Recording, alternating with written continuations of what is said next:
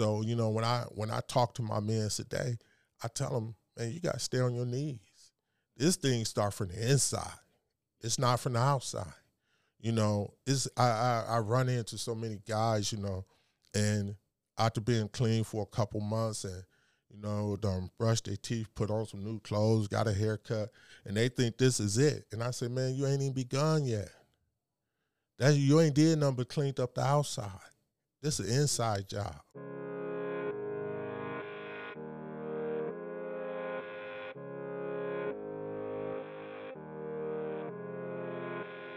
All right, so I've got Pastor Matt here with me. I've got Blake Douglas and Patrick Mojet. Today we were talking about how do you help panhandlers. Patrick, starting out, why don't you just tell us a little bit of your story of what life was like before you came to the rescue mission, just so people can get to know you a little bit.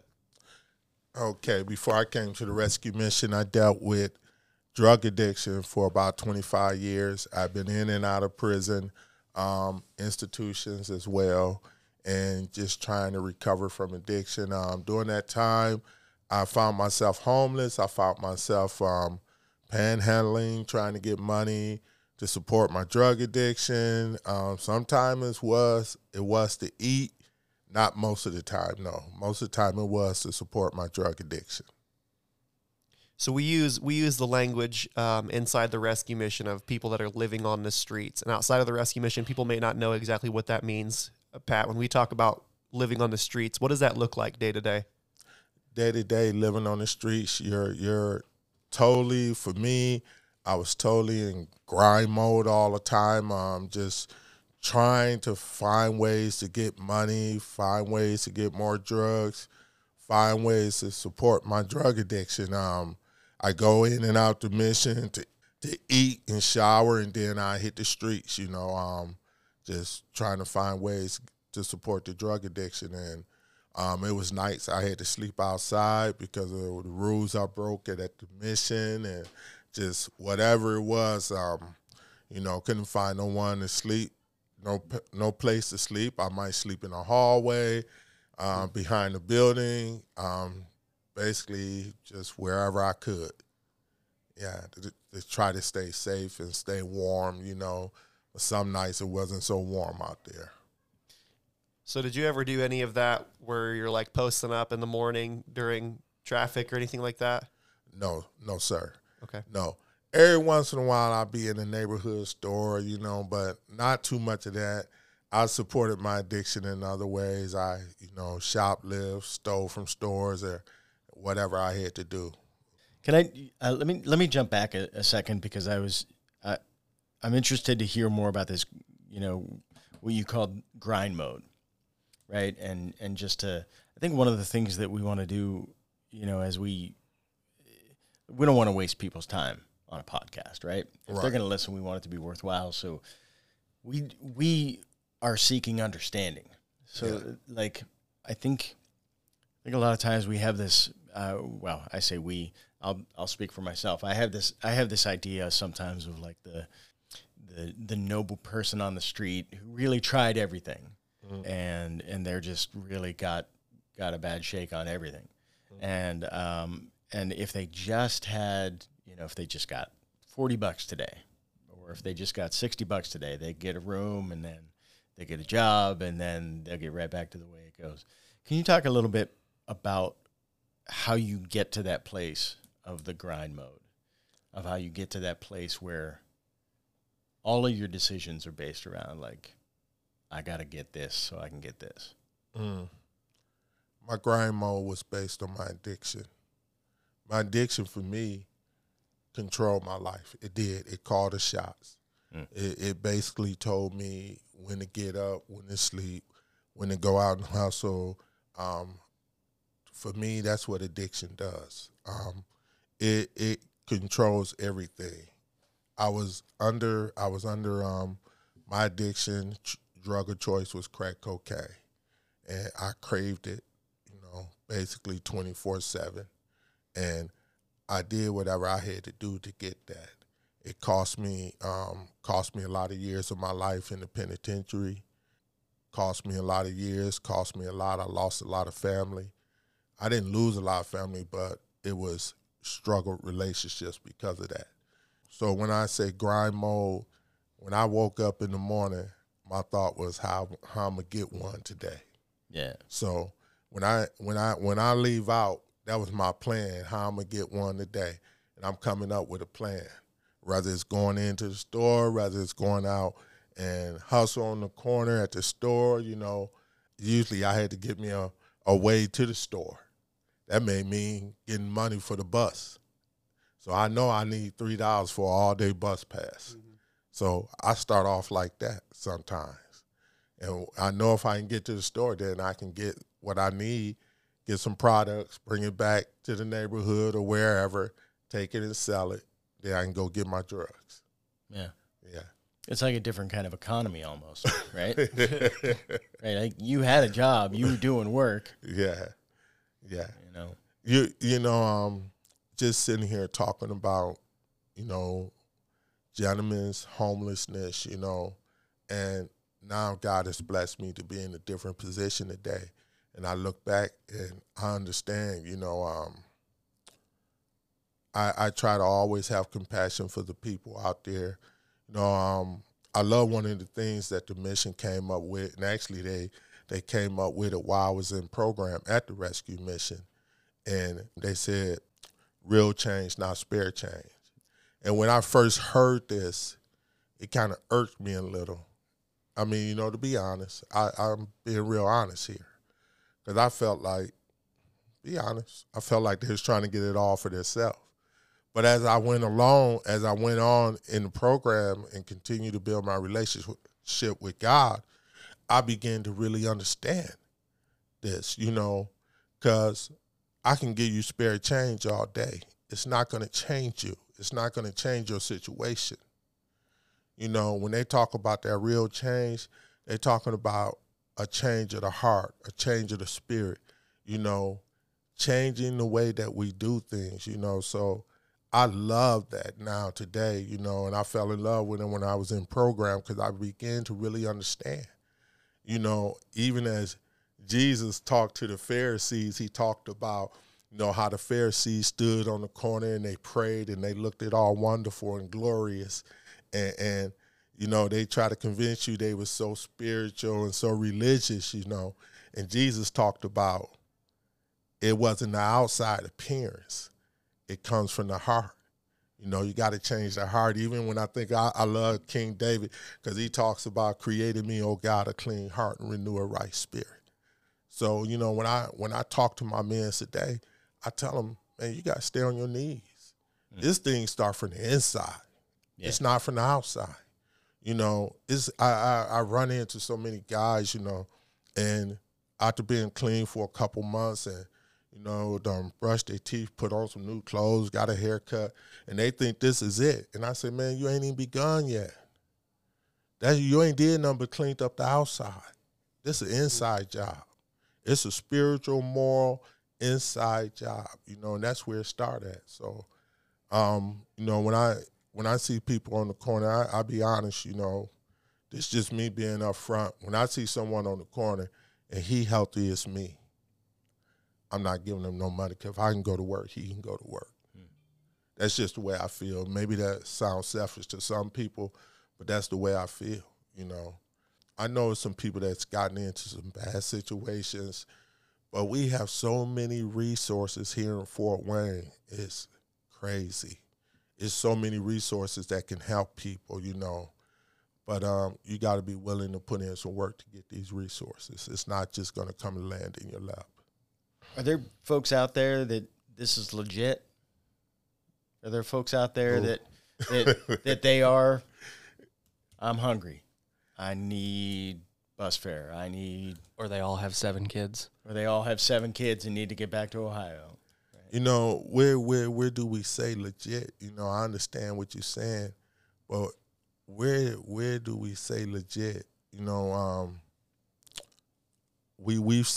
I've seen on different things, YouTube, Facebook, different social network, where people was out here begging, come down to find out they living in a condo. Mm-hmm. They driving a brand new car. But the game has became so good to them, And I was looking at, for one example, I was looking at a lady is up in New York, I think it was. It was by a real expensive store. And they followed this lady. They followed her. She left there, got on the train, took the train to somewhere, got off the train, changed her clothes, got into a brand new van, and met her friends for lunch at an expensive restaurant. I know some people that ain't in that same situation, you know, and it may be some people that legitimately need that help, you know. But I say again, it's so many resources out here that the help is out here. It's just about going out and getting it. And I think what the problem is, we look for an overnight fix. And when it's not an overnight fix, we're not willing to put the work in or the labor or whatever we need to do. Does pride have anything to do with that, Patrick, as far as wanting to accept that help? How can we say pride will have anything to do? I'm just, you know, thinking in my mind, because I think I would rather go somewhere to a legitimate place to get help than stand out in front of a store and beg for money. You know, I mean, where's the pride in that? Yeah, that's a legitimate question, though. But yeah, in my thought, you know, where's the pride at in that? You know. Yeah, I think we all agree, and especially as an organization, like I think the worst thing that you can do is just give somebody some cash.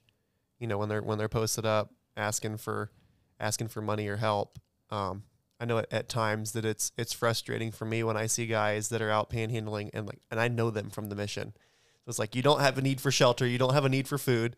It's all taken care of because I know you from the mission. And so let's say, for example, that somebody clicked on this episode because the title of it's going to be, how do you help panhandlers? So let's say somebody's clicked on this episode, they've listened to our story, they've listened to what they talked about today, and they've come to the conclusion, okay, this person at the end of the day doesn't ultimately need my money. So the next time I see a panhandler, what can we encourage these listeners to do the next time they're at a red light and that panhandler is giving them the puppy dog eyes, asking for some money? How can they actually be helpful? You know, I look at myself when I come into this program. I came into this program with nothing in my life. I'll be honest. When I came in, I had a pair of Crocs, a pair of sweatpants, and a sweatshirt. That's what I came into this program with. When I came into this program about 9 years ago, and literally that's what I had. That's all I had. A pair of Crocs, a pair of sweatpants, and a sweatshirt. That's it. You know, and for me, I had to come in and humble myself, and I had to learn how to ask for help. And I share this with my guys when I do class, and I think this is so big. You know, like I said, I struggled with drug addiction about 25, 30 years, and something happened, and I prayed, and, you know, I asked God, I said, what's going on? Why can't I stay clean off the drugs and everything? And God shared with me. He spoke to me and he told me. He said, because you don't want to listen and you don't want to take direction.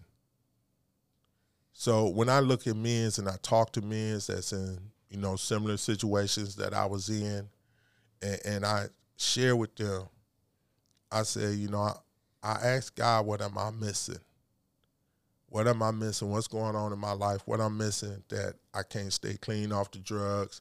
I keep ending up in situations that I don't want to be in, you know. And God spoke to me. He said, you don't want to listen and you don't want to take direction. When I learned to listen and take direction, my life began to change. But it didn't happen overnight. It was a process. And this process took a long time. Didn't happen overnight.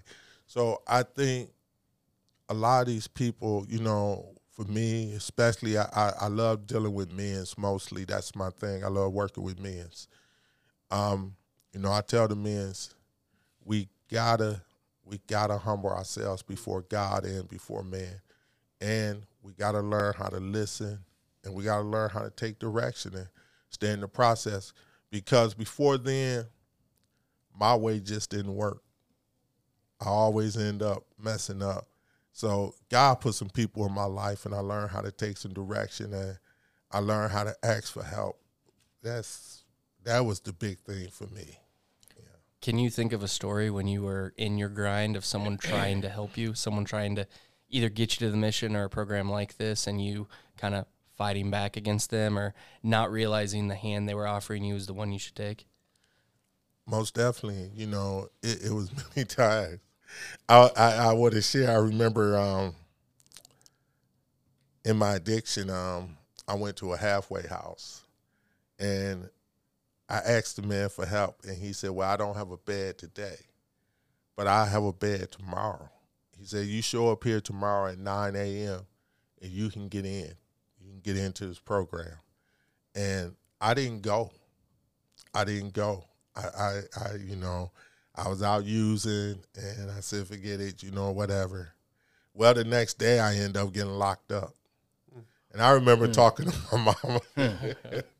I remember talking to my mother, and my mom said, and I'm like, oh man, you know. So my mom's, I remember she told me this, God rest her soul. She said, you didn't take door A, so God gave you door B, and he made sure you was gonna be there, because it locked behind you. I said, okay. Wait, Yeah. would you say that it took that interruption, right? Like we talked a lot about when we were working sort of emergency services and things like that. We talked a lot about just trying to interrupt their cycles. Yeah. Right. Yeah. And I wonder what it looks like, you know, and I wonder, we're always trying to figure out how to do this better. Mm-hmm. And so I don't know how, I mean, just asking the four of us, how would we do this better? How do you get in between those people and the stuff that's dragging them down? Right. I think personally they got to come to a point to where they see that what they've been doing for years, multiple years, or some may even been decades, is not working. They got to come to the point of that it's not working. I got to try something different, you know. I think that's what it really took personally for myself, you know. Just every plan I came up with just didn't work. I always end up back in the wrong places doing the wrong thing, you know. I think I had to finally get to the place of brokenness. In my brokenness, I surrendered. In my brokenness, I was willing to listen. In my brokenness, I was willing to take some direction and some guidance. And God put the right people in my life, who I still love to this day, you know. That's just, I think you got to get to that brokenness and be willing to accept the help. And for men's, a lot of men's, most men's, we're scared to ask for help. It's a pride thing. We're just scared to ask for help. I didn't know how to ask for help. You know, I knew how to ask for help when I had a motive, but to really ask for help, really wanting the real help and willing to humble myself and do whatever asked of me, I think that was the real big thing. I kind of want to circle back to Jay's question because I do think it's a pivotal point in this episode of the podcast as far as some things that people can do right now, tomorrow, when they see someone on the side of the road panhandling. And for me, a big thing that I started doing as a habit was just I'd carry some bottled water with me, and I have resource guides. I'm not sure if that's even helpful, Patrick, but I'll pull up to a guy, and I'll get one of two reactions. One, he'll either look at me real weird and kind of take it, and I immediately see him throw the resource guide away, and he'll start drinking the water. Or two, he engages, which is what I always hope for, and I'm at least able to answer, you know, one more question for him, which normally it's, why are you giving me this? It's like, I work at the mission. You know, there's a lot of good information in there. You could just call one of the numbers, and someone could start helping you right now. Yeah, a lot of times people really do not know the resources at their disposal in Fort Wayne. I'm a big fan of the resource guide. I had a neighbor one time when she found out I worked at the rescue mission. She asked me the question that we all get asked, you know, should I give money to panhandlers? And my answer was no. But I told her we have these resource guides, and it's basically where can they get the resource guides? You can get these resource guides from the rescue mission. You can download them at fwrm.org. you can give us a call. We'll give you a stack of them. If you're not from Fort Wayne, but you notice panhandlers in your area, I would encourage you to, you can download ours to see like what types of resources that we advise. And then you can look up similar resources in your area, and you could put together your own printouts of resource guides that you could give to people. Cause sometimes it really is, people don't have a knowledge of these resources. I remember one time I pulled up to work and this guy was hounding me for $3 cause he had a doctor's appointment. Like, what do you, I was like, dude, like you're asking me for money right outside the rescue mission, and I work at the rescue mission. He's like, well, I need a bus pass. It's like, oh, well then come inside and I'll give you a bus pass if you can show me that you've actually got a doctor's appointment that you're going to. And it was just he didn't have this knowledge of resources. And I think another thing that I've never really thought about up until hearing Patrick's story is I wonder how differently our circles of influence would be if we started praying for panhandlers. If we saw these people that were out asking for help, if we would pray for God to humble them, if we would pray that God would bring them to a point where they would be willing to listen, they would be willing to ask for help. Because really, at the end of the day, there's only so much that we can do. We can give out resource guides, we can give out bottles of water, we can buy them a meal. But at the end of the day, imagine the difference that it would make if we really started bringing these people before God in prayer. Somebody asked me when we worked in emergency services, like, we may be the only person that's praying for this person right now, so we can bring them before them in prayer. So, Pat, I want to thank you for coming on the podcast, bringing your expertise. This is one of the first episodes we record, and we're excited. I've got a couple more episodes in mind that I want you on, but just want to say thanks for being on the podcast. Thanks, Pat. All right. You're welcome, gentlemen.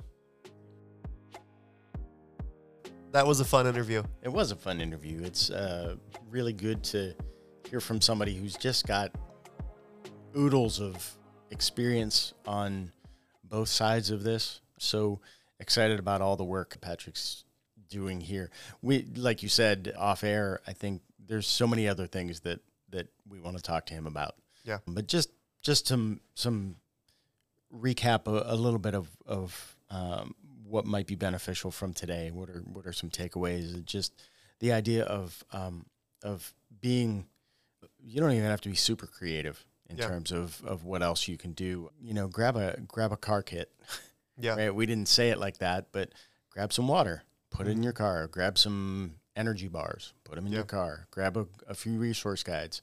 You can either get that from us on site, or you could download it from the website. If you have any questions about that, give us a holler. Yeah. We'd love to talk to you about that. And I think some other things, just, you had mentioned the idea of prayer. Prayer is super close to my heart. Praying for people, praying for opportunities, praying for those holy interruptions, if we can not use too churchy of a language, I guess. But then also, I think to just know more about what homelessness really is, and what can affect it. So, learn something. That's what we're doing this podcast for. So subscribe. Yep. All the buttons, whatever the buttons are, press those buttons. Yep. And do that thing, and do something, right? Go out and volunteer. It doesn't have to be with us. Give somewhere of your time and your attention, maybe your resource, but do something. And every little bit does do something. So that's what's on the front of my brain from the beginning of this. Anything from you? Yeah, I think if you weren't aware of our resource guide before this episode, I would really encourage you to download that, just so that you could have better ideas of the abundance of resources that are in Fort Wayne. And I feel like every time I open one, I'm seeing new resources on there that I'd never really caught my attention before. And you can make a car kit that you pass out to people and put resource guides in them. But really, one of the best things that you can do is be informed of how you can help people in your area. If you're not from Fort Wayne, learn about some of the resources that can benefit these people. And like Matt said, we just want to thank you for tuning into the podcast. If you're on the Apple, you can leave a review for the podcast. That really helps out our ratings and helping more people see the podcast. You can subscribe to it. If you want to know more about the rescue mission, you can go to our website. The link will be down in the show notes. It's fwrm.org. And we hope you'll subscribe and stick around for more podcasts. Thanks.